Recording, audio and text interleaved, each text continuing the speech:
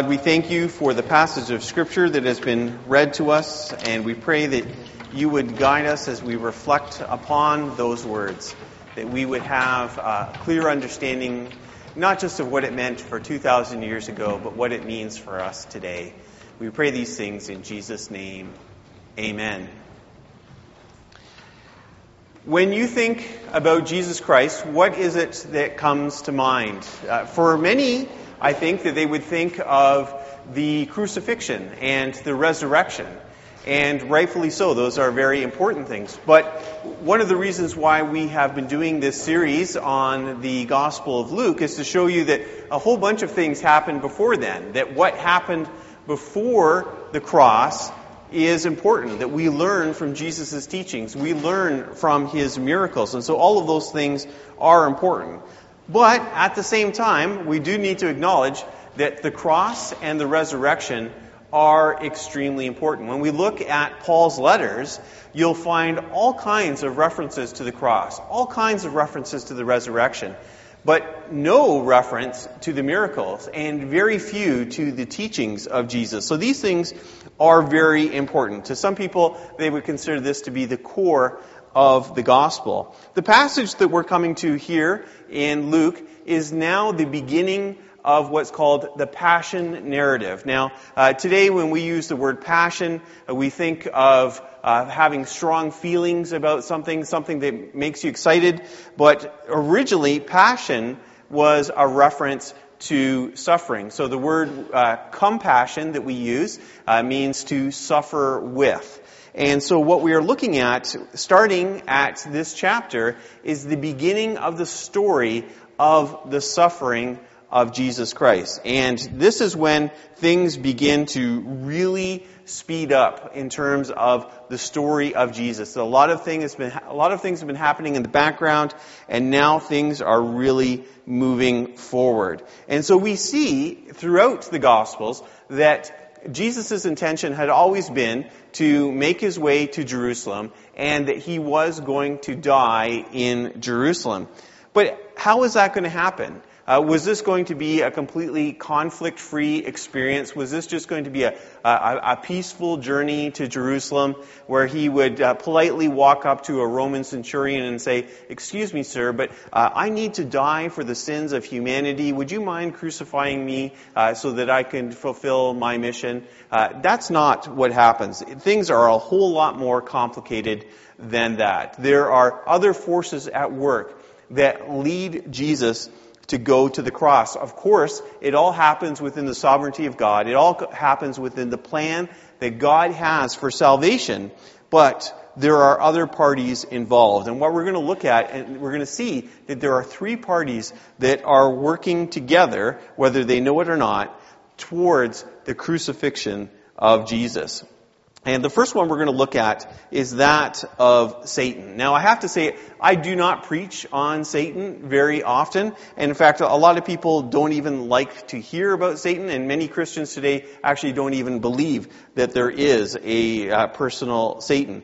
And one of the reasons why I think some people are hesitant to even talk about it or to think about it is that people go to extremes when it comes to Satan. They might see Satan as being this horned and hoofed figure in red with a pitchfork, a figure that just appears out of a fairy tale. That's probably what a lot of people think of. It just seems so unrealistic for us to think about a figure like that. And so some people reject that. Then there are other people who see Satan as being involved in absolutely everything. Anything that goes wrong, it's because Satan has been involved in there. If you're walking in the middle of the night and it's pitch black in your house and you step with your bare feet on a piece of Lego, Satan put it there. Now, if you've ever done that, it actually feels pretty satanic at the time. But maybe, just maybe, it was one of your kids or grandkids that left the piece of Lego there and not Satan. It is possible. So we might go to one of those extremes and to see Satan behind absolutely everything. And that's not necessarily the case. But what we find in both the Old Testament and the New Testament, there is this reference to this evil figure, this Satan, this devil. And those are actually not names, they are titles. So Satan is just a Hebrew word for accuser, and devil simply means slanderer. Those are just titles, descriptions of what this figure does, not necessarily who it is. And if we are tempted to put aside this figure as being unimportant to the story of Jesus, we have to look back to the beginning of Jesus' ministry. The very first thing that happens after his baptism is he goes out into the wilderness and he is tempted by the devil. That is the beginning of his ministry, a time of temptation where there are 3 temptations, and Jesus is victorious in that way. And we're told specifically in the Gospel of Luke that the devil left him for an opportune time. So keep that in mind, that the devil left him for an opportune time. Throughout the stories of the Gospels, we see conflicts with Jesus and these evil spirits, unclean spirits. And they seem to recognize, even before the disciples, these unclean spirits recognize who Jesus is. They are aware of something on the spiritual realm that the humans are not aware of. Well, as I said, the devil left for an opportune time, and it seems as if that opportune time is now, because we're told in this passage here that Satan entered into Judas. And we're going to look at what that means in a little bit. But right now, just be aware that Satan is involved in this in some way. So why was Satan involved? Why does Satan care about this? Well, Satan knows that Jesus has come into the world, that he is both God and human, that he is coming to reconcile humanity to God. He is coming to bring salvation, forgiveness, all of these things. Now remember what the role of Satan is. He is the accuser, to accuse humanity, to say that humanity is useless, it has no place in God's family, and Jesus is coming to undo that, to destroy those accusations, to destroy that slander, and to bring people back to God. And so that is not what Satan wants. Now, ironically, what Satan does in leading up to the death of Jesus is what exactly has to take place for that to happen. And so Satan, in a way, defeats himself. Now, what does this mean for us? For me, when I look at this passage and I look at other passages like this, even though I don't understand everything about the spiritual realm, that I don't understand everything about the powers of evil or anything like that, I am aware at times that there is a spiritual level of what is taking place. That there are things that we see around us that we can understand, that we can experience with our senses. And then there are times where there's an oppression, that when there's just seems to be a dark presence that seems to bring us down, that seems to take us away from God, or to encourage us to move away from God, to forget the things that God wants. And that is there. There is a reason why prayer is important. It's not just to get things from God, but it's an acknowledgement that there is a spiritual reality around us. And this pushes us to keep praying. Again, we don't have to have all the details of how all of these things work. Some people have tried to work out all the rules. I don't think that's what we need to do. What we need to do is to realize that there is something spiritual going on. Paul, in his letters, he actually tells people to be aware when you're getting into conflict with another person. It's not just about interpersonal conflict, that there actually is a spiritual presence that is trying to drive a wedge within the church, to try to drive followers of Jesus away from each other, to destroy our unity, and that we need to be aware of that that's where the enemy is, not the person sitting in the pew with us. And so we have to be aware of these things, and we need to be praying accordingly. Now, I do believe that there is a Satan. I believe that there is an evil spiritual presence. But most of the evil that happens in our world is not directly by evil spirits. It's not directly Satan doing things. It's by good old-fashioned blood and flesh humans who are doing these things. And that brings us to our second part of who is involved in this unholy alliance. And we're told that there's a conflict. There's been a conflict throughout the Gospels with the religious leaders, various religious leaders. And we see that this has been happening throughout, and at this particular time in our story, they are seeking to put a stop to Jesus. Now, there's something that I need to be making very, very clear, because some people have looked at passages like this and have used it to create an anti-Semitic attitude, to look and say, look, it's the Jewish people who are opposing Jesus, and if we are followers of Jesus, we should oppose the Jews, because look what they did. But that is not what this is saying at all. First of all, we have to be aware that Jesus was Jewish. His disciples were Jewish. And in fact, even in this passage here, we see that the leaders, the priests and the scribes, they are concerned about how they're going to go about this because they're afraid of the crowd. And who is that crowd? That crowd is a crowd of Jewish people. And they are afraid that if they do things wrong, that there's going to be a problem with those Jewish people who are watching, that maybe they will come to the aid of Jesus, maybe they will cause some problems. And so it is not the Jewish people that are the problem at all. It's a certain group of religious leaders that are the problems. In fact, if you continue to read through, you see it's not even all of the priests and scribes. It's not all of the religious leaders. Some of them are become followers of Jesus as well. And even when they're not followers of Jesus, they're not necessarily opposing Jesus. So these are some of the things that we have to be aware of. But these priests and scribes, why are they doing this? Because if you look at it, they believe in the same Jewish God. They read the same Hebrew scriptures. They believe it's important to be obedient to God. So shouldn't they all be on the same team? What is going on here? Well, what's going on is that on one hand, there's some jealousy going on. Jesus has a connection with the people in a way that the priests and the scribes and some of the other leaders are just not getting.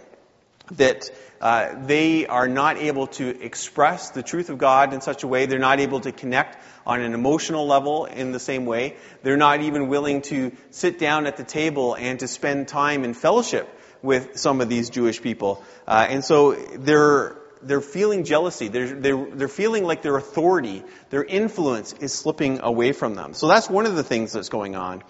But here, when it comes to who is responsible for seeking the death of Jesus, we see the priests are very much involved. And for those priests, at this particular time in Jewish history, they were collaborating with the Romans. They were willing to do whatever it took to keep their power. And that meant they would work closely with the Romans. In fact, the high priest was not chosen by Jewish people. It wasn't chosen by the Sanhedrin. It wasn't chosen by Jewish leaders.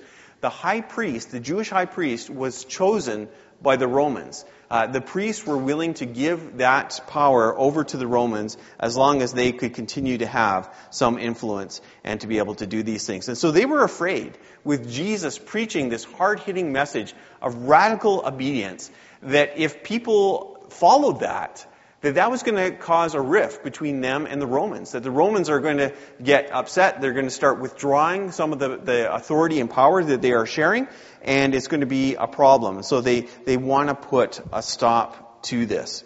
And so they seek to bring an end to Jesus, and we're going to see how they do that through Judas. What we can see from this, though, and what we need to learn from this, is that there are human forces that oppose the spreading of the kingdom. And those human forces can look in different ways. And so we can see examples around the world where there's the persecuted church, where there is a secular government who is seeking to limit the freedoms of followers of Jesus. That happens. But we also see that there are religious people who are opposing the spreading of the kingdom. We can even look to Christian history, church history, where it was church people who tried to prevent the translation of the Bible into languages that people could understand. That there were church leaders who were persecuting other followers of Jesus for doing things in a way that they didn't agree with. And so there are human forces out there. There are outside forces, whether religious or non-religious, who are at work. And we need to be aware that that opposition exists. And this brings us to our third one, the one that we probably identify most with the plot against Jesus. And that is Judas. And in some ways, this is the most difficult one. That Judas is the worst of all of them. So you would expect that Satan would oppose Jesus. There's no big surprise there. You're not shocked at all. You can understand logically how some of the religious leaders might be getting jealous. But Judas was a disciple chosen by Jesus. Judas was a friend of Jesus. He was very close to him. And so for Judas to do this just seems unbelievable. How could he possibly have done this? Well, we're told that Satan entered into Judas. Now, I do not think that Satan possessed Judas in the sense of taking control over his body and making him do something that he wouldn't normally have done. I suspect that really what is being said here is Satan is giving him that nudge, is pushing him to do something that was already within him. We're told that Judas had some issues. He had issues with greed, that he had been stealing from the purse that they had kept their financial resources in. And so there were already problems with Judas. And I think that Satan pushed him. He gave him that nudge to do this. But why was it that Judas betrayed Jesus? Have you ever wondered about that? How could that happen? Now, I asked some people about that, and for some people, they responded, well, because that was God's plan for Judas to do that. Well, yes, okay, that's fine. On one level, that was God's plan. But again, I don't think, in the same way that I don't think Satan took over Judas to make him do that, I don't think God took over Judas to make him do that, just because that's what had to happen to get Jesus to the cross. The most common reason seems to be greed. He gets money from the scribes and the priests to do this, and so that is part of it, but that might not be the whole story. Some people have suggested that Judas really believed that Jesus was the Messiah, and how could he not, having seen the miracles and all the other things that happened, but maybe disagreed with how Jesus was going about his ministry, that he was doing it in this peaceful way. And Judas wanted Jesus to use his power against the Romans and to be more forceful. And maybe he thought if he got Jesus arrested, Jesus would be forced to use those powers in such a way. Some people have thought about that. We don't know. We don't know the story. All we know is that it happened, and we will eventually get to how that actually takes place. Now, what does that mean for us? Yes, on one hand, we can point our fingers at Judas and shake our heads and say, what a terrible person. How could he have done that? But in another way, any one of us could do that. Maybe not to the same extent, but any of us could betray Jesus in some way. We find in the Gospels that Peter, he ends up, first of all, he tries to tempt Jesus to avoid the cross, and Jesus gets so upset with him, he says, "Get behind me, Satan." He already there is identifying some kind of satanic influence in Peter trying to tempt him in that way. But we eventually see that Peter denies Jesus 3 times. Like, that is really, really bad. That is a horrible thing to do. And throughout history, there have been people who have betrayed Jesus. Many of us, I am sure, have done it in small ways. And this is a challenge for us, that when we're looking at those who oppose the kingdom, it's not always those on the outside. Sometimes we are the ones who are opposing the kingdom. And we need to be aware of those forces on the inside of us. One of my favorite comic book movies of recent times has a line where one of the characters says, "We're in the end game now." And in many ways, that's what this passage is about here. This is the beginning of the end of Jesus' earthly ministry. This is when all the forces are coming together. The pieces are being put in place.